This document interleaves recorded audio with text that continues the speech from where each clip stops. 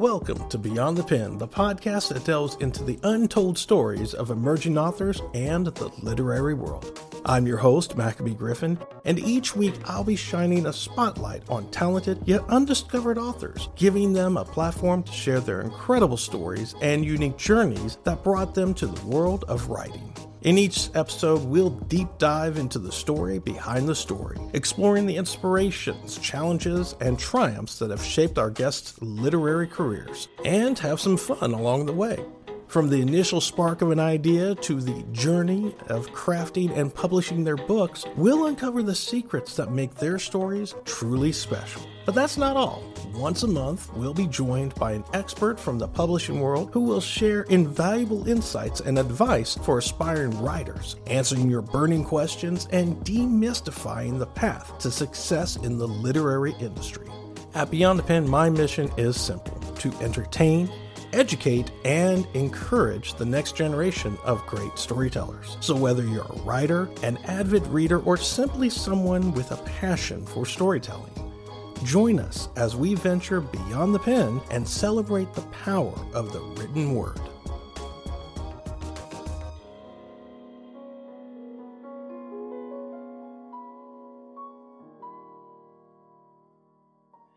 Hello, everybody. We are back. We are here. We are live with Miss Chelsea, myself, and one of the most successful men in the business world, Mr. Jeff Hoffman.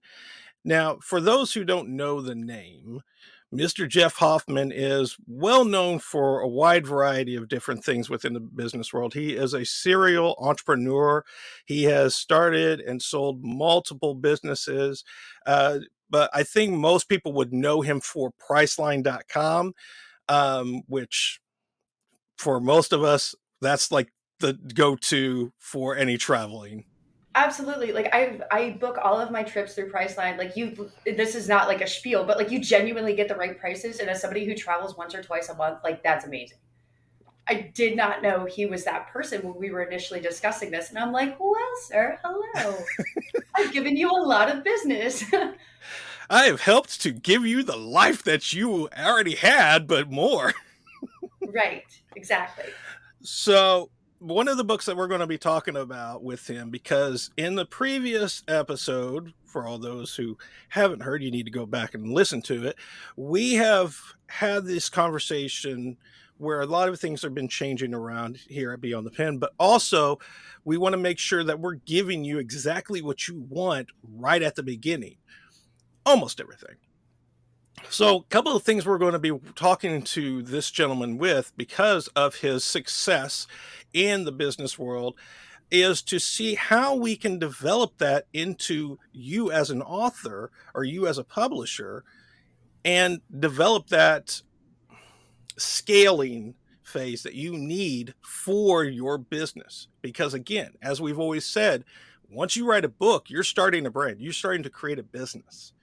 So some of the things that we're going to really talk about is like, why are you doing it? What is that foundational key elements that you need to start on that road to success? Not understanding, obviously, that you're going to have some bumps and bruises as you go along, but it's going to make it a little bit easier for you.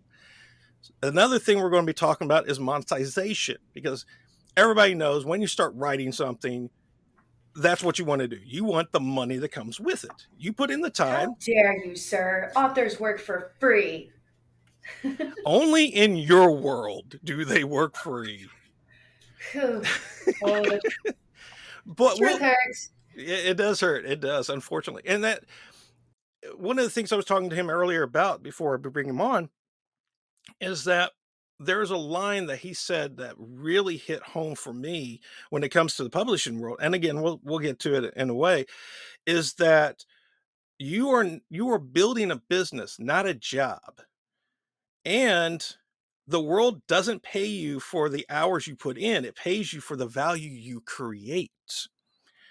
So understanding that you're giving value to us by writing these intellectual property per se, this book, these images, these worlds that you're developing is important. And you should be giving them money for that because you put the time into it, you put the effort into it. You need to be able to, live.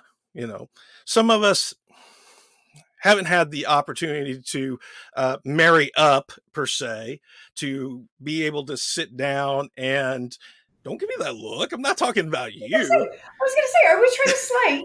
Is this what we're doing first thing in the morning, Mac? Like, I feel like we're not even. I wasn't prepared for war today. But No shade, no nothing towards you. No. You've worked hard. You've given everything you did, but also do work hard. Of course, American Dad, nobody. Okay. Yeah, absolutely. Nobody helped you out at all. But here's the other thing also that we're going to be talking about too is we're going to be talking about time management, because that's another thing that plays a key, is very critical to what you are doing before, during, and after. And of course, this is the guy to go to help you with all of this. So without further ado, because I know I've talked a lot and not allowed Chelsea to talk, but she's going to get her questions in. She'll get all of her questions, I promise. Ladies and gentlemen, the man, the myth, the legend himself, Mr. Jeff Hoffman. Motion detected at the front door. Look at that. That was perfect entrance. I could not have timed that better. That was well timed. Oh my gosh. Mr. Hoffman, thank you again for being on the show. We appreciate it. Thank you guys for having me today. So one of the things we love to do is obviously, please introduce yourself to everybody, because sometimes, they know the name or they know the face, but they don't know exactly everything that you've done, because again, you've got a lot of success out there. You've worked extremely hard for it. But please, could you introduce yourself to our listeners and, give us something that maybe we can't find about you without obviously going directly to you. I have to think about that part of it. But I am a longtime tech entrepreneur building products. Probably the main industry for me was travel and hospitality. But the reason why, this was because I grew up in a little desert town with a single mom that literally nobody ever left. All the people I grew up with are still in the same sort of 5 square mile area. And I'm not judging them. That's fine. But I had big dreams and big goals, and I wanted to see the world. And growing up, people would say, dude, you're broke and your mom's broker. You're not going anywhere. Just go get a job. That should make it less surprising that I started travel companies. My first startup ever. I'm a software engineer by trade, but I found out as soon as I hired some that I actually sucked at it, because they asked me to stop helping them, my own employees. Said, can you go do something else? I was like, it's my company. And they're like, yeah, you're slowing us down. So it turns out I was a marketing guy, even though I have a software engineering degree. But our first product ever, when you go to an airport and you check yourself in at those kiosks, the self-check-in kiosk, that was my first invention. I was 20-something years old. I was unemployed. I was broke. I missed a flight, which is painful when you have no money, because I had to wait an hour and a half almost to check in with a human. I went home upset, and that Friday I just took out a pencil and a piece of paper and said, there's got to be a way I can check myself in. And fortunately, those kiosks are now in pretty much every airport in the world. So our first startup was successful. I learned a lot about how to grow a business because I never done anything prior to that. And I've been doing that ever since. Our obviously, we've had some failures for sure, like everybody, but our big success is Priceline.com, and thank you guys for your business, and Booking.com, which is the same company. If you've used Booking, that's also the same company. I later did another tech startup called Ubid.com, which we were one of the largest auction sites on the entire internet. We also did an IPO and took that one public as well. I took a break from tech. I love music and creative people. And I wanted to exercise the right side of my brain, not just the left side in business. Started a music company. We did tours and concert production. But the almost funny part was we did produce one album of our own. It was a jazz album. Crazy as it sounds, we won a Grammy for Best Jazz Album, which in a million years I never would have predicted. It's nothing like a software engineer on the red carpet at the Grammys after we won. So that was a moment. Went out to LA and lived out there for a couple of years because I wanted to learn about filmmaking, but it was more about being around creative people to see how they create. So we made some movies, which we actually got in theaters. And then after that, started a television company. And last year, I got my second Emmy Award for television production. And now, just very quickly, all my focus is on my pledge to giving back. We have several nonprofits. I have a youth charity called World Youth Horizons, and then we have a big nonprofit called the Global Entrepreneurship Network. We are actually, this still blows me away, we're on the ground in 200 countries, but with one simple task: teach anyone, anywhere how to start and scale a business. That's what we do. That's our nonprofit now. So what I got from that is the only thing that you haven't tried to do is solve world hunger, create world peace, and rescue all of the animals.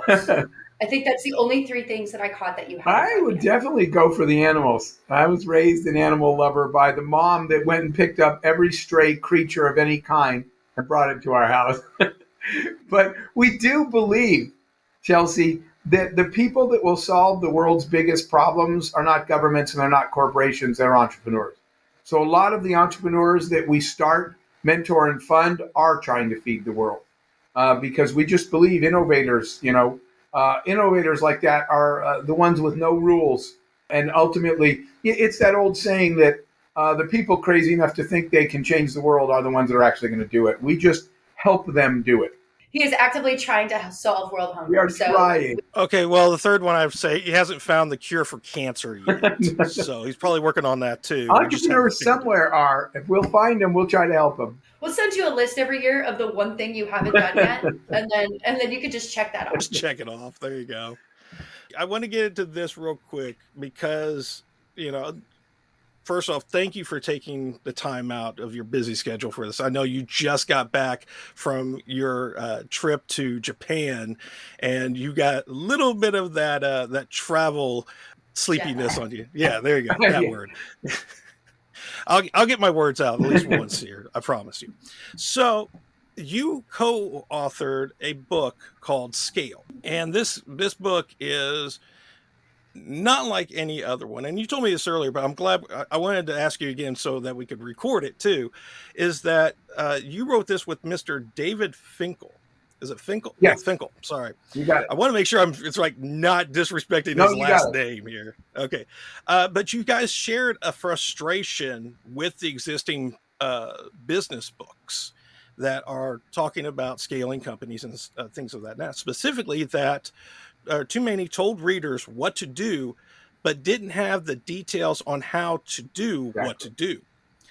Could you explain what sets Scale apart from these other entrepreneurial publications that have the same theme or same name per se? Yeah, I think you've got it exactly right. People were, I would hear all the time that, that people would read a book that said, here's what you need to do. And they're like, okay, that's great. But how do I do that? I don't even know the first step. So we decided specifically to write a very practical how-to guide. I mean, there's literally like workbook pages in the book. We start each chapter by telling you the thing you need to do, but then the whole focus of the chapter is how do I actually do that? What do I do first? What do I do second? And, for me specifically, I think I'm not a writer, I'm an engineer. But that actually came in handy in the book part, and that's where David and I were a good team because he is a writer. He'd written 8 books already before that. I had written 0. My engineering focus is very step by step, right? That's how you do engineering. So I am able to lay things out. Once we tell you here's what to do, my engineering background is, okay, step 1, pick up the screwdriver in your right hand, pick up the screw in your left hand, put it in the slot, right? Turn it clock, whatever it is. That's what we focused on. Let's tell them how to do this step by step with a workbook where they can record their process and where they can actually get stuff done. And so the best thing is when we get comments on the book where people said, it was actionable. That's my favorite thing. Your book was actionable. It just didn't leave me knowing what. It actually helped me get started and step by step go through the process. That was our goal. That was one thing that I found fascinating is because Mac's right. There are, and Jeff, you are too. There are so many books. Everybody wants to help everybody, right? And it's super easy to be like, hey, all you have to do is the following 3 steps. But nobody wants to guide you on, okay, but how do I even start step 1? And I think that was one thing that you guys did a great job at, is like, you were like, okay, so here's how we're going to get to step one. And then here's how we're going to get to step two. And I think that's why it's been so helpful and so successful with so many people trying to start their own businesses and do all of those different things, is because you actually help. It's not just for funsies. It's not just for, to say that I've done something, but you're actively trying to help people, and it comes through in what you guys have done. Well, thank you, Chelsea. That's been that was a commitment I made after the last company. The day that I said I'm done being a CEO. I've been a CEO since I was 24. By choosing the path of entrepreneurship, I've been very blessed to sort of live a life I never imagined, and I felt like I owe a debt to that. And the debt is you need to help other people get there. Other people get where you are. I'll tell you guys a quick story. On the red carpet at the Grammys, when we won a red Grammy, we won the Grammy and I was on the red carpet. Somebody actually said to me, the paparazzi, which was insane enough, how do you feel right now? And I remember saying, this is the dream of software engineers everywhere. And they're like, what? And I was like, never mind. People are yelling at me. What the hell are you talking about? But I was standing there looking down, and it felt like my feet weren't touching the ground because of the natural high of, we just freaking won a Grammy, right? But I remember thinking to myself, I can't believe this is my life. And so I came up with this concept that I call red carpet moments, which are my give back goal was to help everybody that I can help have their red carpet moment. The definition of that, nothing to do with red carpets or awards, is to get you to a spot where you look at your life and say, I can't believe this is my life. That is the goal that I set out to do. And so the book is part of that. Building a successful and profitable business is one of the ways you get to a life that you never dreamed was possible.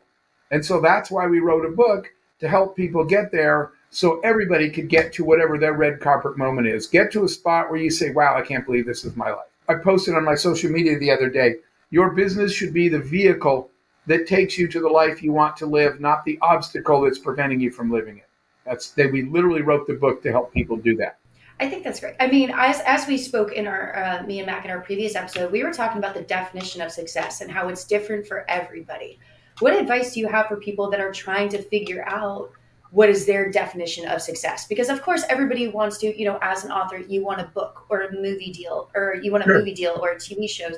But what is your advice for people creating realistic, successful goals? Yeah, I think that's a great question, because the most unhappy people that I meet are the ones that can never seem to get there. And I answer that question, Chelsea, by telling people, you need to figure out exactly how big of a boat you need. And I'll tell you guys the story really quickly. I had my first mentor ever in business, and his goal was to be successful enough to buy like a bigger boat than anybody he knows. Whatever, that was his goal. His definition of success was buying a boat, but that his boat is bigger than everybody else's that he knows. And along the way, I'm sorry to say this, but his child committed suicide because of the lack of attention from his father, who was always only doing business. His wife divorced him. His friends left him. And one day he called me and said, meet me in the port in Miami.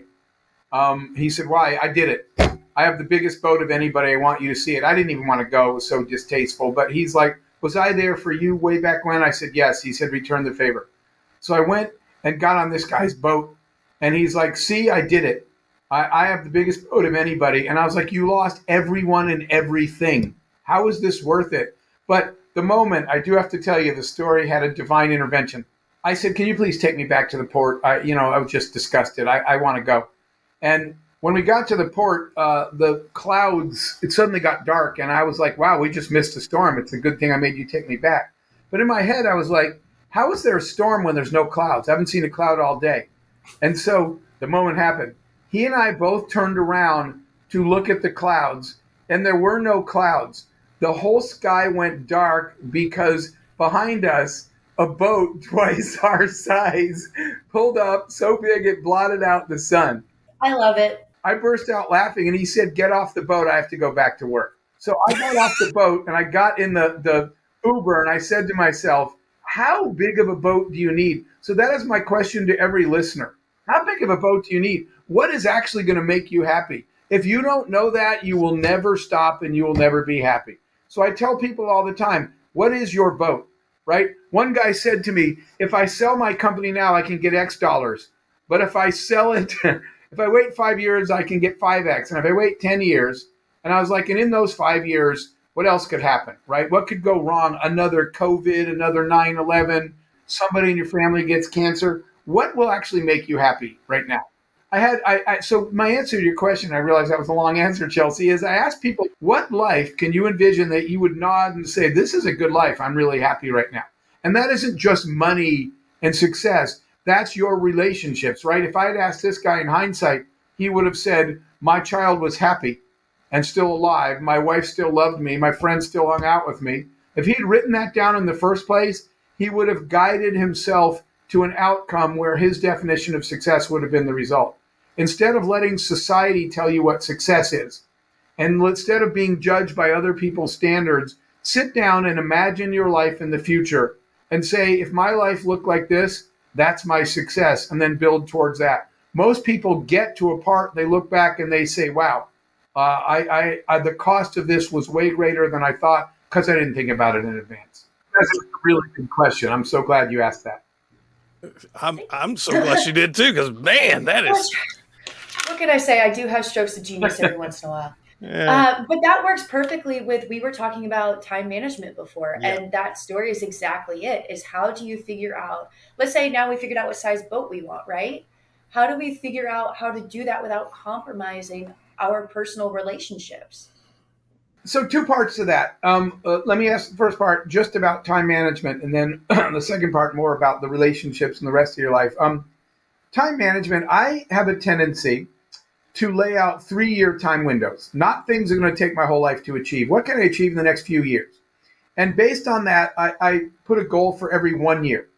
So on January 1, I want to know what I want December 31 to look like. What do I want to get done? What is important to me this year? And so every single morning when you wake up, you have a to-do list of 20 things on it. Step 1 is free yourself from that prison and realize you will never get them done. So stop expecting yourself to be Superwoman that's going to do everything on your list. You're not. So that's the first thing is to just let go. And so I realize I'll never do all the stuff that I want to do. So what I do and I do this every morning when I start, I pull up that list of 20 things, right? And I say to myself, I look at that one thing that's on the wall. What is it was most important for me to achieve this year? What was my growth or success goal for this year? And then I look at the list every morning and I say, of the 20 things I could do today, which of these things most helps me achieve this year's goal? A dumb example. If I wanted to get skilled in international business, then every day I'd pick up my list and I'd say, which of these things is going to help me get closer to my goal of becoming an international business person? And I just do that one thing that day. And if I finish that and start on number 2, I don't finish number 2 tomorrow. I pick up the list again and I resort it every day. Of the things I could spend my time on today, which thing is going to get the ball farthest down the field towards the end zone I'm shooting for? And so I reprioritize my day every day to focus on getting done this year what I wanted to do with this year. Now, that's the first part. The second part of your question, though, and by the way, that's why, guys, when people say you've gotten a lot of stuff done in your life, it's because even when I fail really fast. Because I'm looking at that list and I'm saying, this isn't getting me where I was going, so I'm just going to stop doing it. The hardest thing the problem I have with entrepreneurs and small business owners is getting them to let go of the thing that isn't working because it's not getting you there. And people say, well, I don't want to be a quitter. You know what's worse than quitting? Waking up 6 years later and realizing you should have quit 5 years ago because it wasn't working. So that's why I look at that list. And if I'm not getting there, I stop doing that thing and I get over it. I just let it. Everybody makes fun of you. I thought your brilliant idea, Jeff, was going to work. I was like, I was wrong. You guys are right. I'm an idiot. I didn't know what I was doing. Just get over it. Let people make fun of you and move on to the next. But the second part, Chelsea, you asked about the relationship side of it. That's why I said you got to write out your boat includes a lot of things. It includes you sitting down, and I do this visually. I write down, I ask myself, what should my relationships look like? Here's a real example. I need to spend more time with my father. What does that mean? If I don't go on 3 little fun trips with my dad this year, then that's not my boat. My boat includes 3 weekends with my father that we both take off, go to Las Vegas. He likes to go there and spend the weekend together. That's part of my boat. What about your friends? If I don't spend X amount of time with my friends, I'm not a good friend. So you're writing all those things out so that you're balancing them. And at different times, you look at that list and you say, okay, I did a good job of international business this month, but I did 0 with my friends. So for this next month, all those things have to be part of your balance. And the truth is, balance is a myth. You're never going to get it right. So stop trying to be perfect. There's no, I'll give this example. There's no woman that's going to be the perfect wife, the perfect mother, the perfect CEO, the perfect whatever. So why are you holding yourself to that standard? So good. It turns out that good enough is pretty damn good. If you say, I'm a pretty good friend, that's good enough. I don't have to be the perfect friend. I might miss somebody's birthday once and apologize like hell, but I'm going to get to as many things as I can. You might cancel date night with your significant other because you did have an international business thing comes up, but then you're going to work really hard to make up for it. Do the best you can by specifically looking at all those dials and gauges and asking yourself, how am I doing across the board?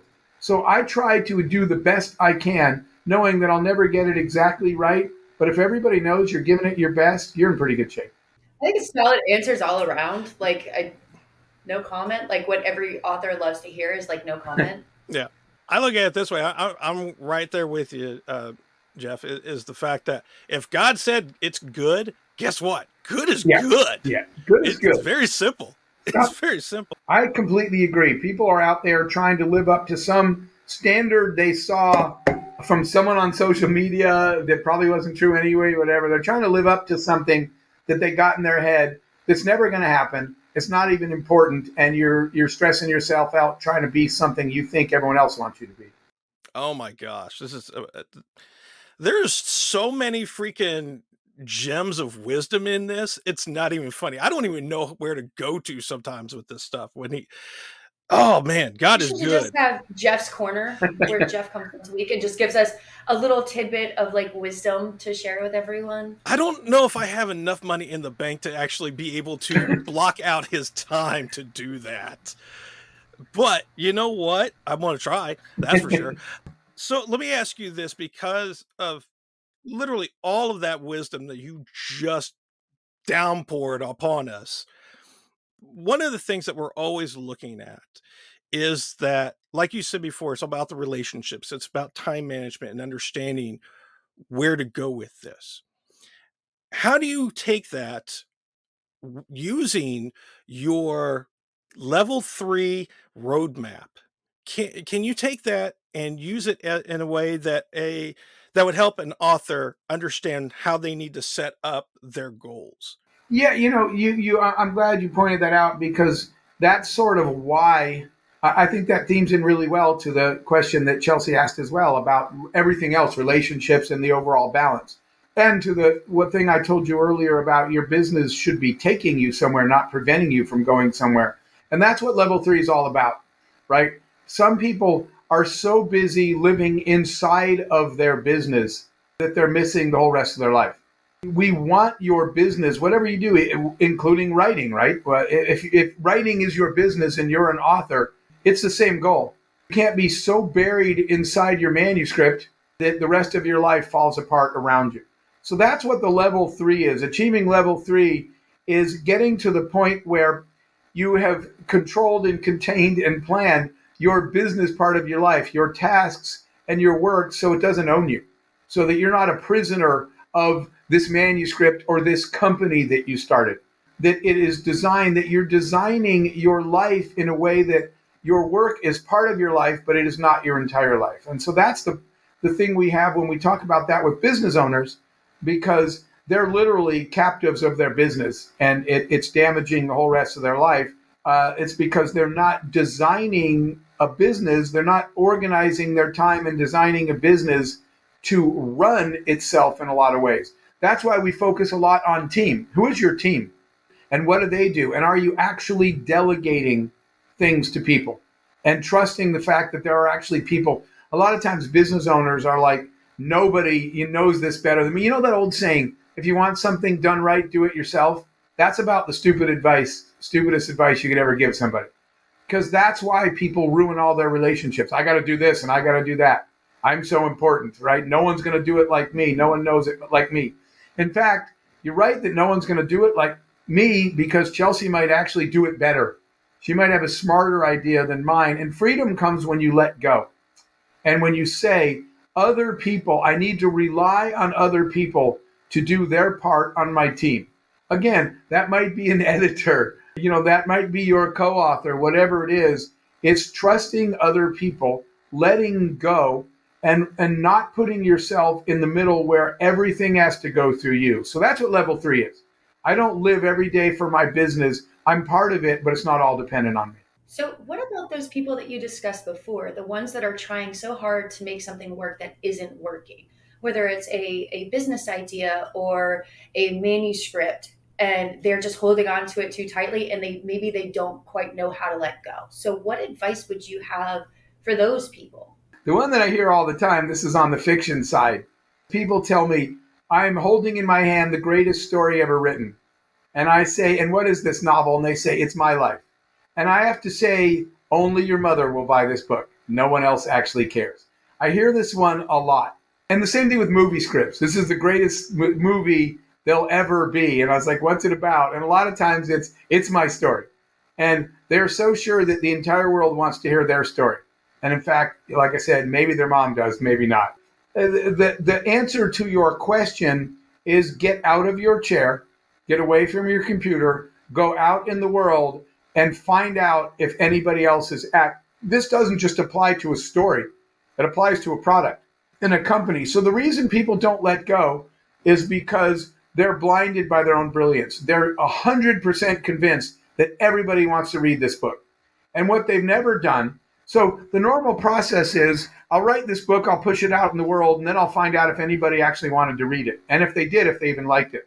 The proper process is to go out in the world, get away from your keyboard, go out in the world and ask 200 people. If there was a book about this, would you read it? Why would you read it? What would attract you to it? What was interesting about it?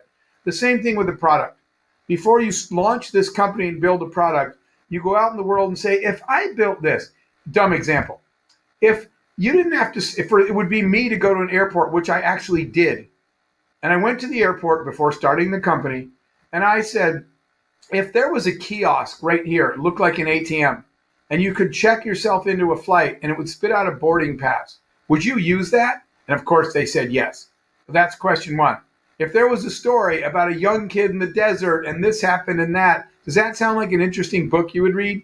So they said yes. But then in my case, I had to ask the second question. I said, if I charged you, an ATM charges you $3 to use it, which is insane because you're saving the bank a fortune. They don't have to have another branch and another teller. But I was asking people, if I charged you $2 to get your boarding pass, that was my original plan, would you pay it? And it was only when people said, yes, I would use your kiosk, and yes, I would pay $2 to skip the line. That doesn't happen in your office. That happens out in the world asking people, do you like my idea? Would you read my book? And when you've asked 200 people to smooth out the errors, right? And the people that said, the first person I asked when we made our first movie was, we made this scary movie called Cabin Fever. And the first person I asked, did you really? That movie haunted me. That was our first film. You'll actually, if you watch it again, you'll see them kill me in the movie. That was you. I was wondering about that. Yeah. So I asked somebody, a young kid, I mentioned the movie, not that I produced it or anything. I just mentioned the movie. And he said, that movie was horrible. Don't watch it. And I walked away feeling horrible. That's my movie. I made that. And then I turned around and I walked back and I said, what horror flicks do you like? And he said, none. I hate every scary movie and no one should be allowed to make them.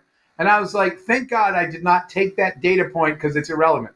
So you have to ask 200 people, not one person that says, I think your book idea is dumb. After 200 people, then decide whether to write the book. So that's my answer, is you have to get out of your chair, go into the world, and find out if anybody but you thinks it's a good idea before you spend years doing it and then finding out no one liked your idea. My God. If you haven't picked up any of these gems of wisdom, you're missing out, and the person behind you is going to pick up every single piece and create a whole different vault specifically for that. Mr. Hoffman, Jeff, if I may be so bold to say this, thank you for being on the show. We appreciate you so much. Before you go, we have to ask a few questions just to get to know you a little bit better.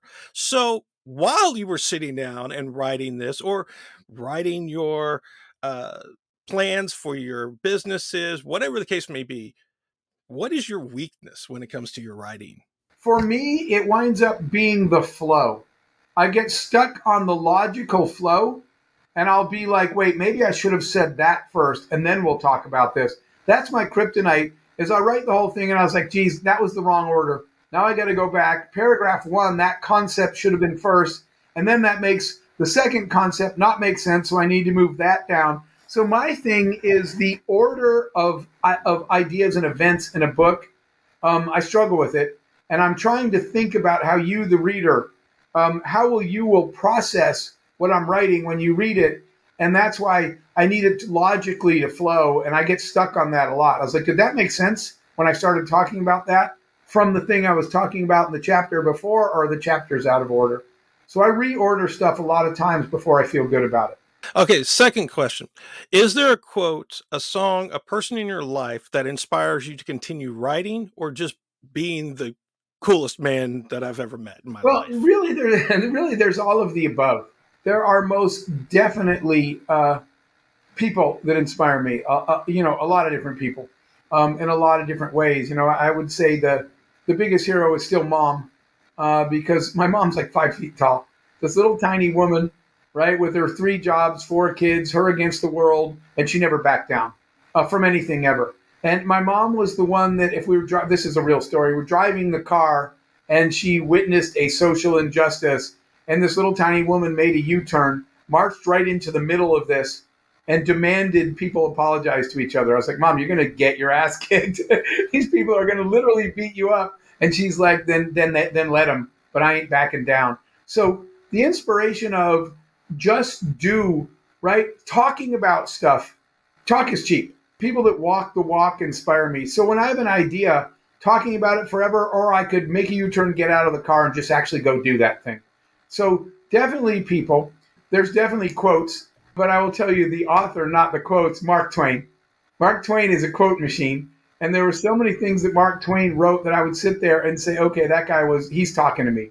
That makes total sense to me. So there are quotes that inspire me. I have I have a Mark Twain quote right here. Let's see if I can get it in the camp. Darn, specifically relevant to authors. Anyway, I'll tell you what it says. This is the Mark Twain quote where he said, P.S. I would have written you a shorter letter if only I'd had more time.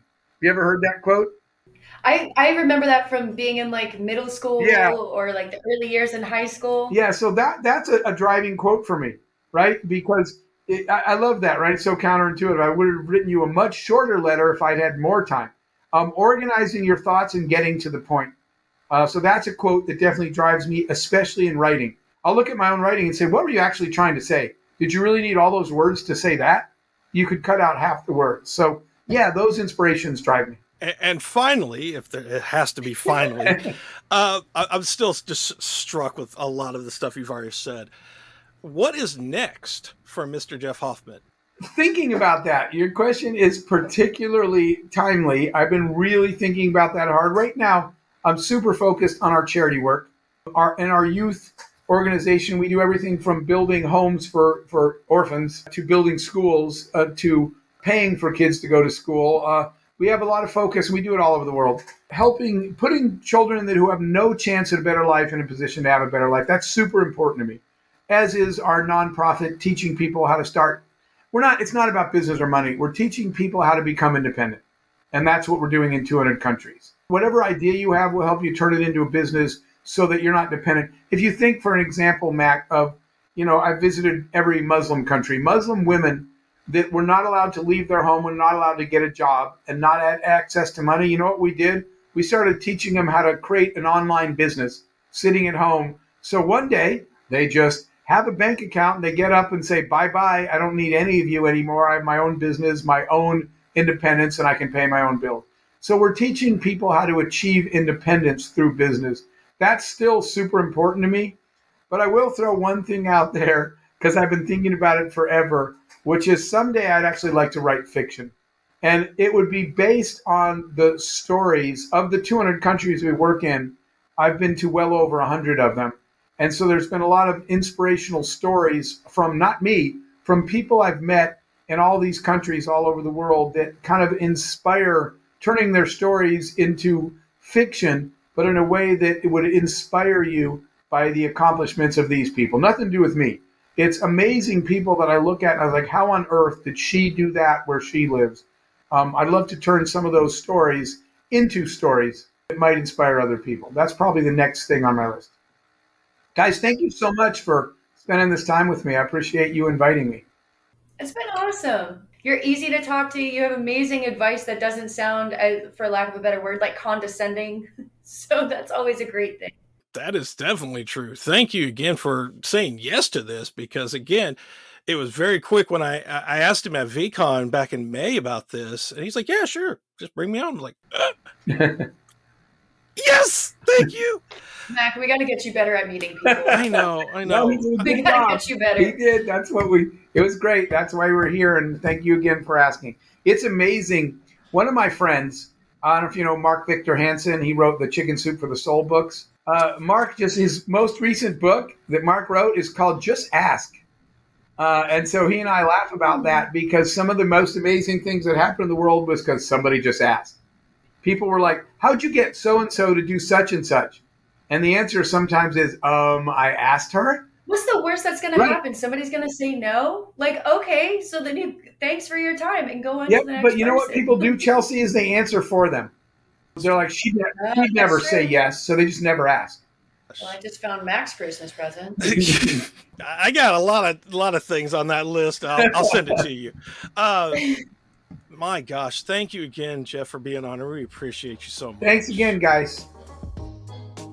Hey folks, that's a wrap for this episode of Beyond the Pen. We hope you enjoyed listening as much as we enjoyed creating it. If you'd like to stay connected and up to date with everything Beyond the Pen, follow us on Twitter at Beyond the Pen Pod and Instagram at Beyond the Pen Podcast. For even more content and exclusive access to our guest profiles and more, make sure to visit our website at beyondthepenpodcast.com.